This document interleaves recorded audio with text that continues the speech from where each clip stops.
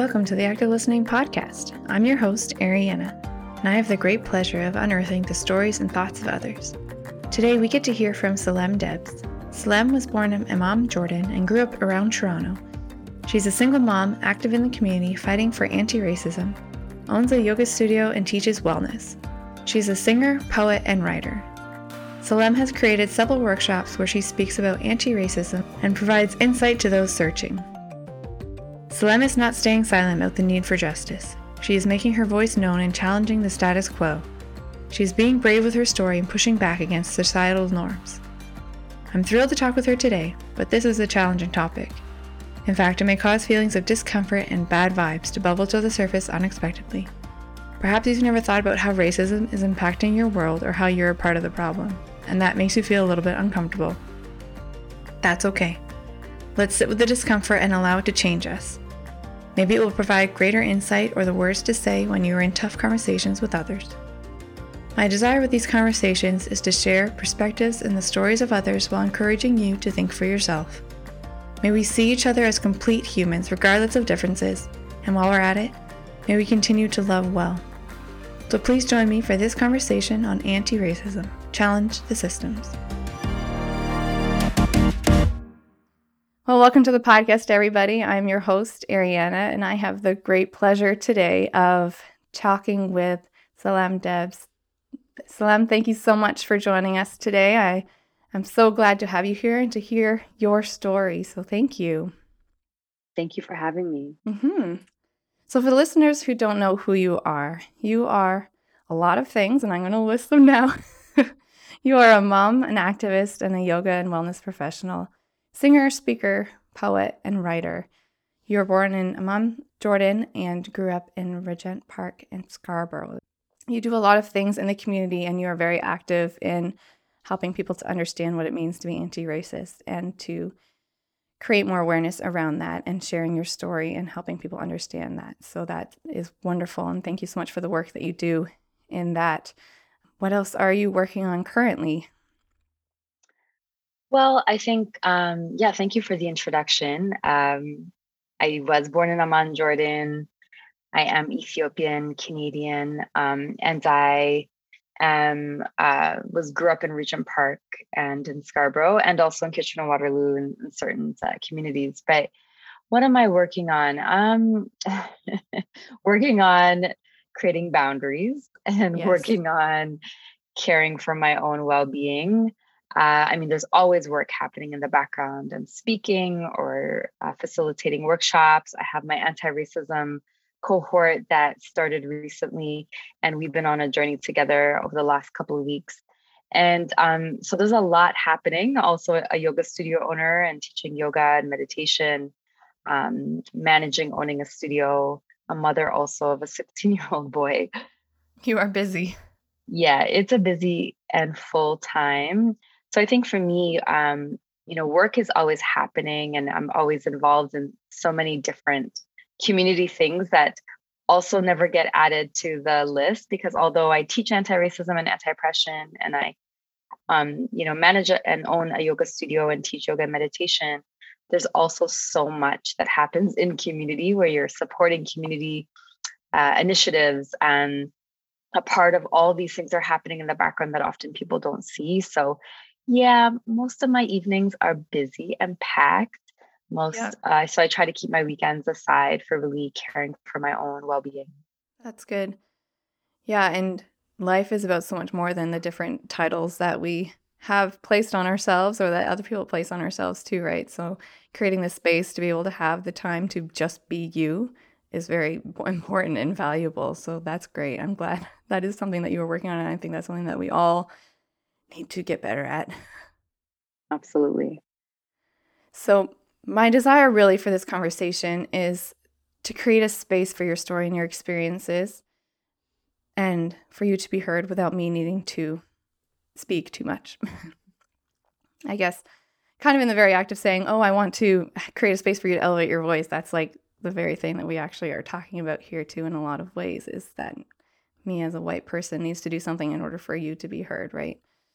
So that all aside, this may be a difficult conversation for some people to put themselves in the understanding position of, and I hope that in our conversation that we can help create a space for people to understand, and that it brings into relief a little bit some things that people maybe didn't see clearly before. So let's jump into your story, and I want to hear a little bit of what your origin story is and what life was like for you growing up and how that helped to shape your view of the world. Mm-hmm. Yeah, I mean, I want to start firstly also by just saying that that I live and work on the traditional territory of the neutral Anishinaabe and Haudenosaunee peoples. And I'm situated on the Haldimand Tract, the land promised to Six Nations, and which is basically 6 miles on each side of the Grand River. And, the important part for me, I think, to start there is I think it's important for us to understand that understanding our social location, understanding like who we are, our positionality, and our relationship to the land. I think for me as a Black Ethiopian queer mother, cis woman, that so many parts of who I am today and my identity and why I do this work and the barriers that I have faced have really shaped everything that I do today. And so when I think about Indigenous sovereignty, I think about Black sovereignty and I think about Black freedom.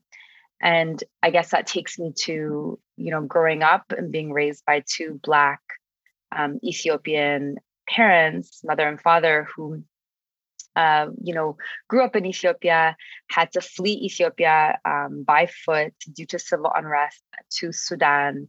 From Sudan, they moved to Jordan, Amman, Jordan, where my father was really pursuing a academic, pathway and has multiple degrees. And that was really his focus.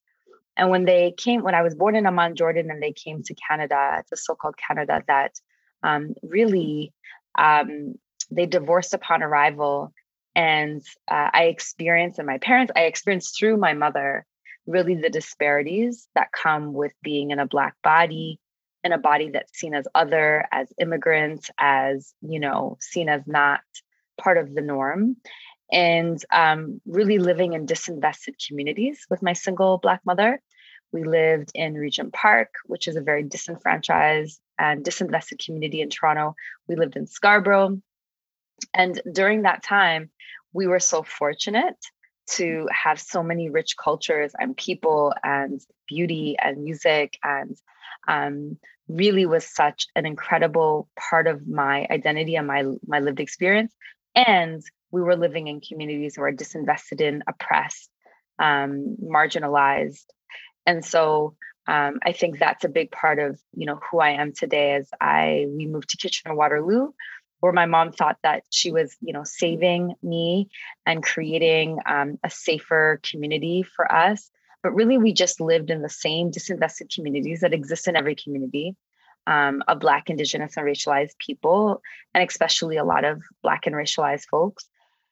And, I think facing a lot of racism, being streamlined into lower grades in high school, experiencing sexual abuse at the age of 9, and then also sexual assault at the age of 16, and having to come face to face with so many systems, and then having my son at the age of 21, being a single mother and raising him on my own, going through a divorce and all the things that happen years later.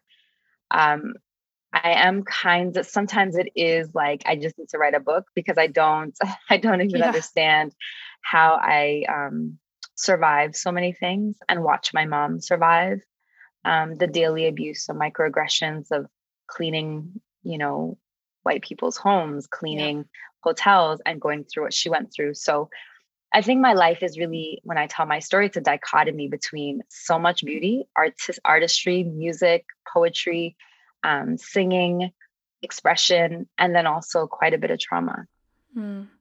Yeah. And that really shapes who you are for both positive and negative, but it's all now a part of you, even if we wish that those stories didn't have to be. Have you been able to find a sense of community here, even though it's not one that's easily suited or that's easy to find? When we say here, are we saying Kitchener-Waterloo? Oh, yeah. We're saying like here as in Canada when you were in Toronto and here in Kitchener, because you moved from one area trying to find safety and a sense of community to Kitchener trying to find that as well. Well, I think ironically, what was considered safe and what was considered, a more proper community to live in was, the goal was to move into whiter communities, right? Mm-hmm. And so I think for me, I always had a real rejection to that unconsciously, I think, growing up, because the communities I grew up in, although they were disenfranchised, I was surrounded by Black and, racialized and people of color, and felt so deeply supported in many ways too. So there is, I think there's an unlearning there that I had to do, and actually left Kitchener-Waterloo after high school and told my mom, I'm out. I can't do this. I need my people. Yeah. And actually moved back to Toronto. And then coming back to Kitchener-Waterloo and raising my son here, I think I have found my community for sure. I found a community of folks who are really passionate about human rights, passionate about activism, passionate about really showing up in a way in which we are culturally aware, in which we are vibrant. So yes, it's taken me a very long time to get here, but I don't think that I really truly found my community until I actually really, really connected deeply into my own Black identity. Mm-hmm. And also until I started to do a lot of my own healing work. Right. And was able to articulate and speak to the ways in which systems have really dramatically impacted my life chances. Yeah. Because I feel like until you can ask hard questions of yourself and know what you need, you don't actually even know what you need from community either, right? Mm-hmm. Yeah. So then being in this community that is predominantly white and in a world, in a society that is predominantly white, how do you stay true to yourself and to your beliefs, to your goodness, when you're met day after day with people and systems that are perpetuating this problem of racism? Yeah, well, actually, Ariana, Black and brown people are the global majority. Yeah. And so I think it's really important for us to understand that part. And though whiteness is considered the benchmark to which everything is measured by. Mm-hmm. So whether you're in Ethiopia, you're in Kenya, whether you're in India or you are in Cambodia, whether you are in, Toronto or you're in New York, it's the realization that whiteness has been considered the benchmark, and it's to that the detriment of Black, Indigenous, and racialized people and the oppression of Black, Indigenous, and racialized people globally. And so, sorry, the second part of your question was, Ariana, go ahead. Yeah, no problem. It was, how do you stay true to yourself and your beliefs when you're met day after day with this? It's taken me a long time to get here. I think that I used to have a group of, I used to feel like I lived in two different worlds. So I had my Black and racialized friends that I was really close to and family. And, I had this identity and a way of being in the world that I felt was really authentic in many ways. And then I had a couple, really close white friends that I used to go to cottages to and that I used to be able to kind of assimilate with. And I was considered more of the Black token Black friends. And I knew how to really code switch and shift and transform who I was in the different spaces that I've been in. And so it took me a really long time to stop code switching, to realize that that was violence, that was abuse. And that when I did start to speak up in those spaces and share with, a lot of my white female friends that, the things that they were saying were racist, that were harmful or homophobic, that I was met with a lot of tension. I was met with a lot of anger. I was met with a lot of white violence. And so it took me a while to have to kind of move through those relationships, move out of those relationships, be more authentically myself, even in my Black community and my racialized communities, and with whoever I'm in. So no matter what space I'm in, I am myself. But it took me a long time to get to that place of healing, of unlearning, of decolonizing myself. And now I feel like it doesn't matter who you are, whatever space I'm in, I will be me unapologetically. Which means, yeah, there's pushback. It's not easy. But I think it's, me living my most authentic life now. Yeah. Do you miss those friendships?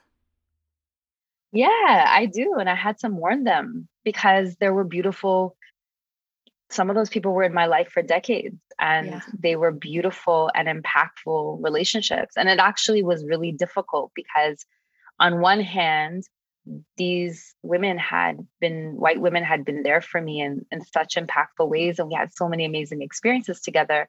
But on the other hand, I experienced a lot of violence and a lot of harm and abuse in those spaces.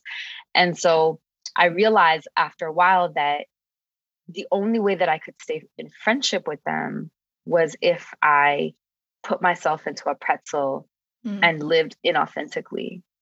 And really I had to hide my Blackness. I had to hide that part of my identity. And I had to pretend that they weren't white when really, they were saying a lot of things that a lot of white women say.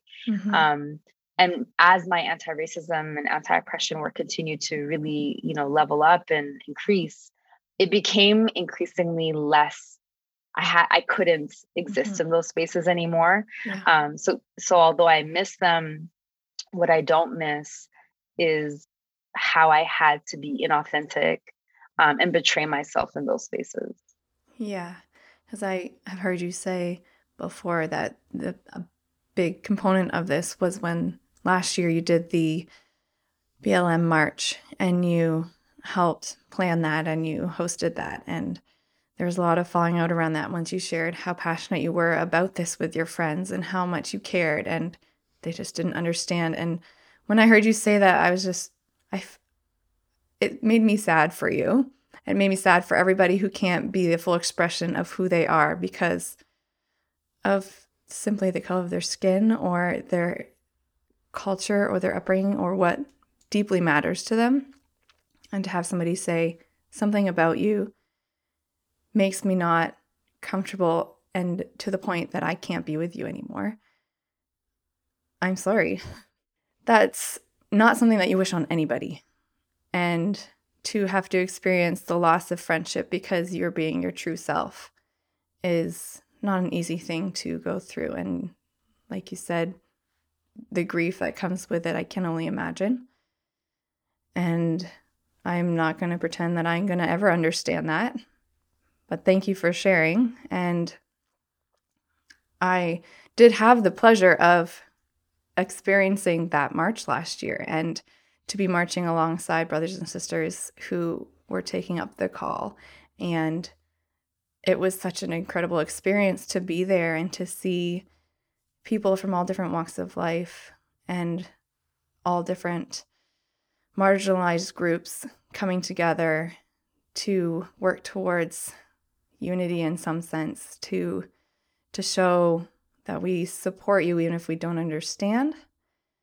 And I'm glad that I could be a part of that, even though I didn't at the time understand the full story and the full impact of what you are actually doing. It has helped to give me a jumping off point in some regards to greater understanding. So thank you for what you did in that work. Yeah. And you were talking too about those friends who didn't understand, and in the process of trying to communicate with them and experiencing the fallout of those relationships, I am curious if you learned how to communicate better with people like that in going through that, and if perhaps we have, or I have people in my life who don't understand either, how we can communicate in a way that helps to bring understanding, or if it's a matter of we need to let them go and continue pushing forward with what matters and what is important and what is true. I wonder if you could speak more to that. Yeah, thanks so much for the acknowledgement around friendship loss. So definitely, there has been a lot of grief on top of a lot of other grief also that's happened. I think that the information and the education that is out there around how to build how to really understand inequities, the information and the way in which we, can gain so much knowledge around anti-Black racism, around anti-ingenuity. I really don't believe that there is an excuse for not building this awareness. For a long time, what we've been told as Black people, for example, or Indigenous people is, say it nicer. If you just communicated it nicer, then I wouldn't have gotten angry. If you had just not said that, I wouldn't have gotten angry. If you just, talk to white people in this way, maybe they'll understand. But the reality is, where have we heard that before? What other groups of people say that? I think we, in general, as women, which have very unique experiences, so I do not want to generalize women. We are very different in the way we experience the world. But, we know what it feels like as women to hear in spaces with men, well, maybe she deserved it. Maybe if she said this, and she spoke this way, it wouldn't have happened to her. Maybe if she dressed this way, it wouldn't have happened to her. Maybe, all of these ways in which women's bodies are managed, controlled, surveilled, gaslit constantly in our own sense of advocacy. When really at the end of the day, it really is up to those who are in a position of privilege, who benefit from whiteness or benefit from, patriarchy or so forth, to really build that awareness and ask themselves those questions. Because otherwise what happens is, this idea that somehow white folks are not mature enough, are not strong enough, are not resilient enough to take the feedback and insight and information and education around racism, just perpetuates this idea of fragility when white folks aren't fragile. And in fact, when we think about colonialism and we think about the history of enslavement, residential schools, they conquered the world. Yeah, exactly. And not conquered, exploited. Well, did everything wrong. Yeah.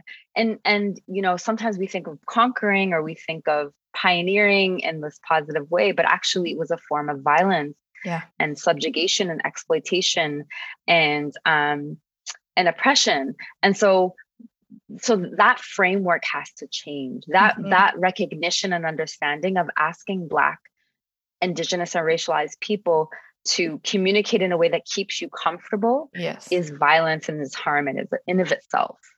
Yeah, and that's something that I can't seem to wrap my mind around, is why white people actually want to appear to be weak and like, I don't understand why people don't want to understand, because yes, we're using it in a way to hurt people so that we actually in the end feel stronger, which is just so dumb.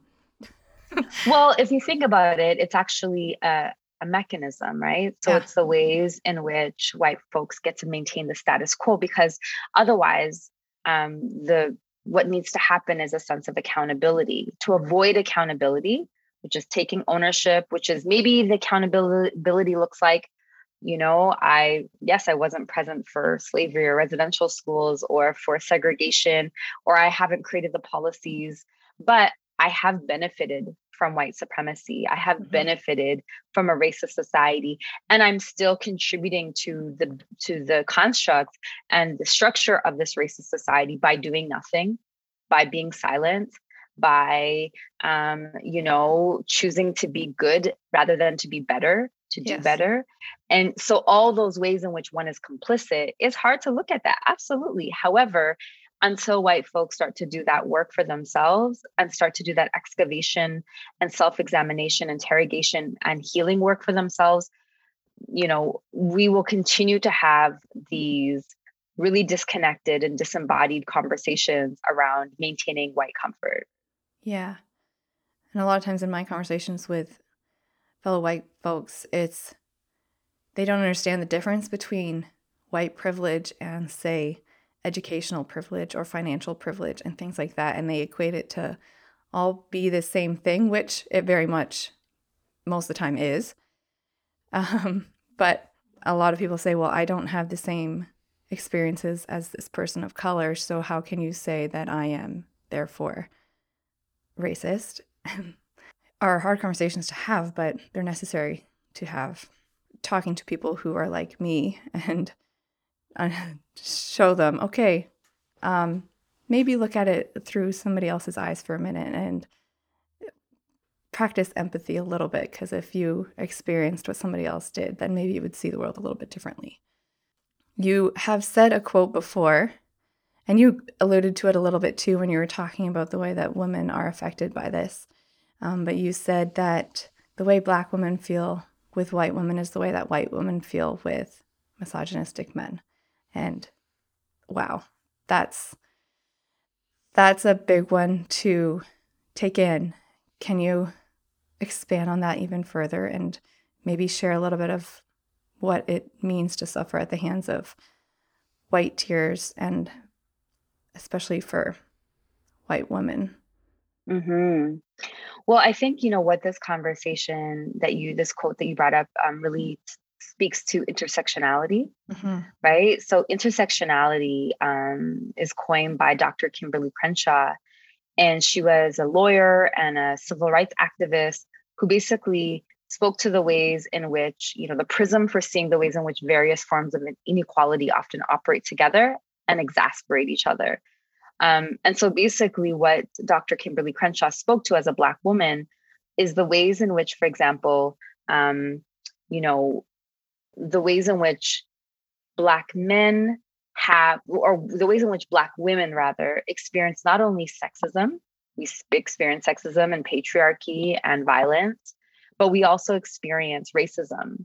And often when we think about society and we think about how, violence and oppression and racism show up, and we think about feminist movements in order to look at the ways in which women experience harm, what happens is white women are often centralized in the ways in which we understand advocating for women's rights, right? We think about the ways in which the Me Too movement was co-opted and stolen and from a Black woman, Tarana Burke, and made a kind of centralized white experience. We think about how the women's movement was actually built out of the civil rights movement. Mm-hmm. We think about the ways in which historically Black women have experienced, of course, harm at the hands of men, but also have experienced a deep amount of harm in relationship to white women because of the ways in which, as white women were fighting for power and trying to be, for example, in positions of power in relationship to white men, often what happened was white women perpetuated the same paradigms of patriarchy, of colonialism, and of racism. Right. And so Black women are at the mercy of that. And what happens when a Black woman, for example, says to a white woman, hey, when you said that thing that was really harmful,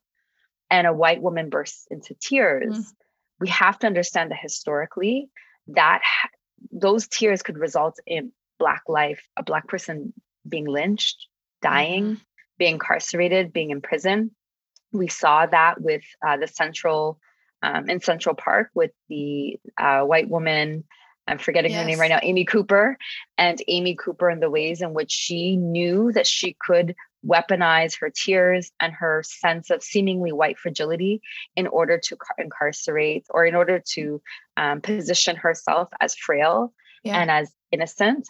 And so I think it's important for us to understand that Black women are often masculinized. Black women are often seen as criminal, as angry, as aggressive, and white women are often presented and positioned as innocent and sweet and to be cared for and to be safe. And we think about policing. Policing is developed in order to protect white families. Right. From Black and Indigenous and racialized families and to keep their community safe. So it's very complex and it's complex. But then when we come into a boardroom or we come into a parent council meeting or we come into these spaces together, all of those complexities and nuances and that behavior shows up in the ways in which Black women's voices are silent. Yeah. And you're a mom, right? So you're raising a son in this experience of the world. And that's going to be very different than me raising my son with this his experience of the world. And how are you teaching your son to carry himself and to be proud of his heritage and to be proud of who he is and to be the full embodiment of his self, while also learning how to be in the world and what it means when something happens or he's confronted by somebody, and learning from your experiences just like you learned from the experiences of your mom, and that carried on into your understanding of the world too. Yeah. How are you fostering that for your son? Mm-hmm. Well, you know what? I've never had the privilege to not have to foster that into my son. Yeah. You know, from the minute that he was born, there was a sense of hyper safety that I had for him. And then as he got older, and I remember when he was 4 years old, and he said to me, "Mommy, I wish you didn't call me Jaleel. I wish you called me Zach. Mommy, I wish my skin was white. I wish it wasn't black or brown. Mommy, I wish my hair was straight like my white friends instead of, curly."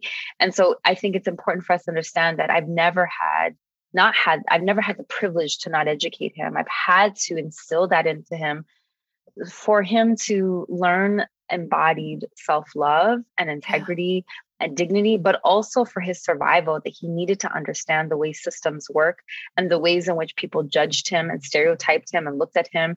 I had to deal with that in the school system, dealing with teachers who tried to criminalize him and tried to make him seem as aggressive. I had to do that with speaking out and advocating to principals and, really going to really far lengths in order to keep him protected and safe.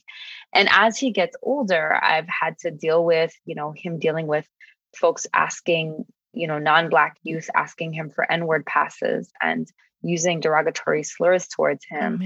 I've had to, and as he gets older now and he's 16 and now he's going to start driving, which should be an exciting time, I have to deal with the fear and the worry and the hypervigilance that I have to teach him for his survival on what he needs to do when he is out and driving, and how he has to interact with police in order for him to come home safely.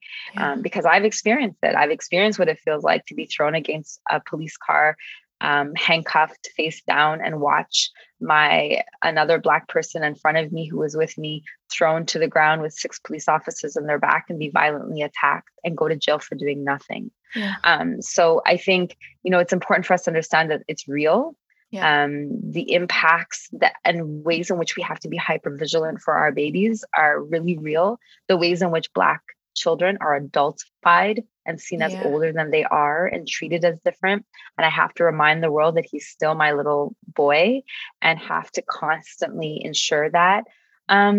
It's a lot. I would say that our dinner table conversations are different than white folks' dinner conversations since he was young. Like, we talk about politics. We talk about the world. We talk about feminism. We talk about how he can be emotionally intelligent. We talk about all the things.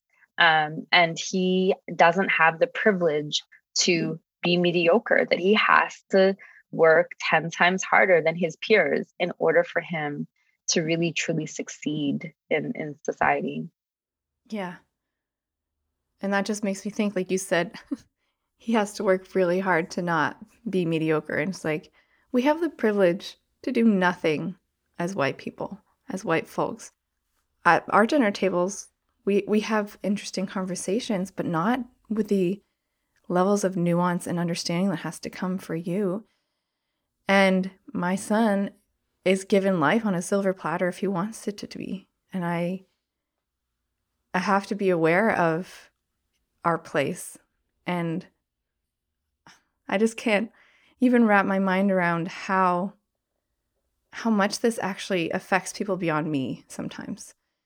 And how big what policies and systems are, how big they are and how far they reach, and how many people they actually affect beyond just my kitchen table and beyond my kid going to school. And it's one thing that he may say can have a ripple effect on so many others. It's a big responsibility for me. I can only imagine what it is like for you as a mom raising your son. And it sounds like you're doing a really good job. Well, he's annoyed with me for sure at times. This poor guy has to hear a whole lecture every single evening on, on all the things. Yeah. But I think, the opportunity for white parents is to really look at, white parents always ask me, how can I teach my children? What should I teach my children? I mean, just teach them all the things, Yeah. right? But white parents often protect their children from looking at race, from looking at racism.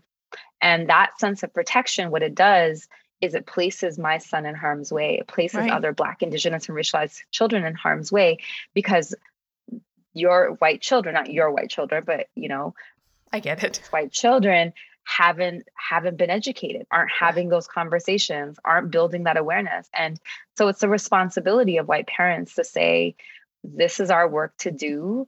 This is to really raise anti-racist and conscious white children that, my hope is that Jalil's white friends, if they go out and they hang out and they want to do something, they're 16 and 17, that his white friend doesn't say, hey, let's go do this, activity that could lead to police coming, because he knows that my son could actually be imprisoned and because of that. But most white kids don't know, which is why I have to really teach my son hypervigilance so that he can say to his white friends, no, I'm not doing that. Like, he doesn't do the same things that his white friends do. He doesn't have access to the same things. Yeah. He can't make mistakes like his white friends can.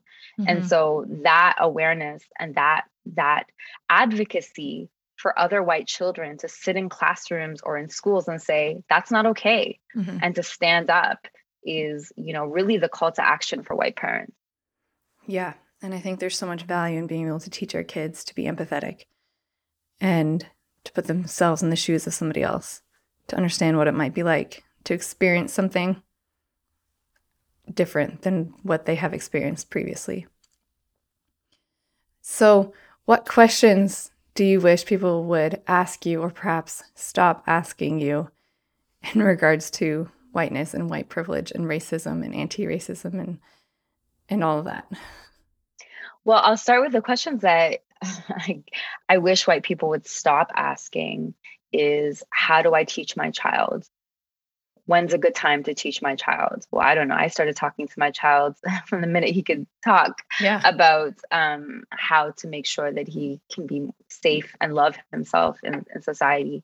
I wish that white people would stop asking or speaking about the fact that they're scared and worried about making mistakes and saying the wrong thing, and really projecting a lot of that fragility on Black, Indigenous, and racialized people to comfort them, as opposed to understanding that Black, Indigenous, and racialized people are not comfortable having conversations around race and racism.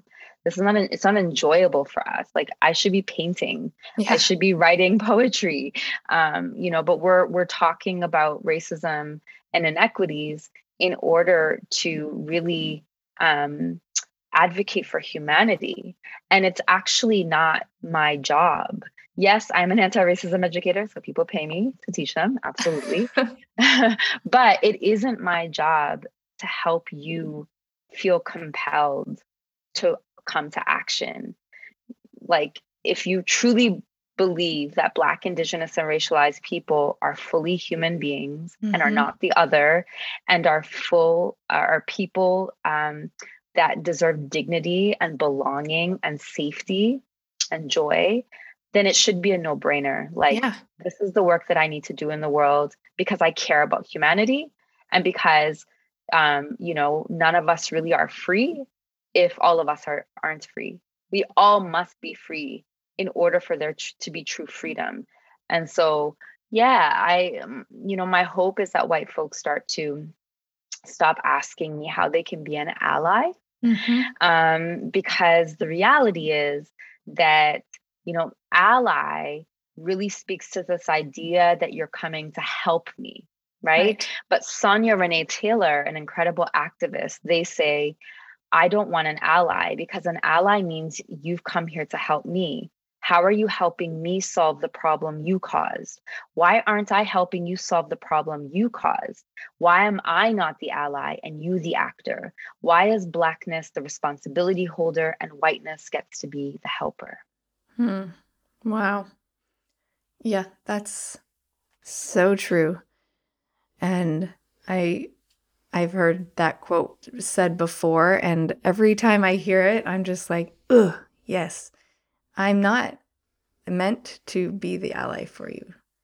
I can support and I can love you. I don't know, like, it's not my job to do it for you. Because Yeah, but it's bigger than that. It's more about the fact that white people need to understand that you're not here to just eradicate racism, because racism makes it sound like it's this thing that's happening to Black, Indigenous, and racialized people. We're here to dismantle white supremacy. Yes. And white supremacy impacts white people. And so when we think about white heteropatriarchy, capitalism, ableism, one has to ask themselves, how am I benefiting from oppression? Is it ethical for me to continue to benefit from oppression? Do I want to be complicit with a system and with structures that perpetuate harm and violence? And so white folks need to look at, how am I complicit in that? And how can I make sure that that is part of my life agenda and legends of really dismantling white supremacy? Yeah, that's so good. As we bring this to a close very soon, thank you so much for what you've shared so far. I really appreciate you sharing your story. But I really want to know, what is something that gives you hope for the future? And what is something that you love? And what is something that brings you great joy right now? Thank you. What gives me hope for the future is the empowering activism that I am seeing all across these stolen lands, the ways in which Indigenous people are rising up, the ways in which Black and racialized communities are rising up, the ways in which accomplices and community members are saying that this is my fight too. I'm inspired by that. I'm inspired by the ways in which the youth get it in many ways, not all, let's be real, but there are a lot of youth that are really advocating for dismantling white supremacy, gender binaries, and really helping us think in a futuristic way that like centers equity and is like decentering capitalism. So I'm really hopeful and really inspired by that. And what I love is the question, yes, that I think what I am really loving right now is the awareness that I have and the ways in which I'm able to see my trauma, my intergenerational trauma, the way I'm healing so many parts of myself and relationships with so many people. And the ways in which I'm starting to really root and like ground into who I am, and watching my son, of course, grow, I think is what brings me the greatest joy, is seeing him live out into wanting to become going into film school. He wants to do in a couple of years when he goes to university, and he loves to create and develop and is just kind of this futuristic creator and really knows himself. That truly brings me deep joy. Well, thank you so much. And I really just want to remember that no matter who we are or where our story began, it is within our power to love and to be loved and to experience joy. And if there's anything that helps us to communicate with others who we see as different from us, may it be that we are all lovely and that we all can be loved and see each other as full humans. So thank you so much for sharing your time with us today. Thank you for chatting with me. And I wish you all the best in your work and in life and creating space for yourself and for what you love and for what you enjoy and watching your son grow. So yeah, thank you. Thank you so much for having me. I was so grateful that Salem took the time to have a real and honest conversation with me.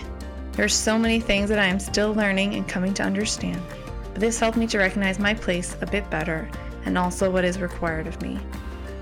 If you have any questions or comments on this episode or need further clarification on anything you've heard, please don't hesitate to reach out in person or contact us at activelistening.life@gmail.com.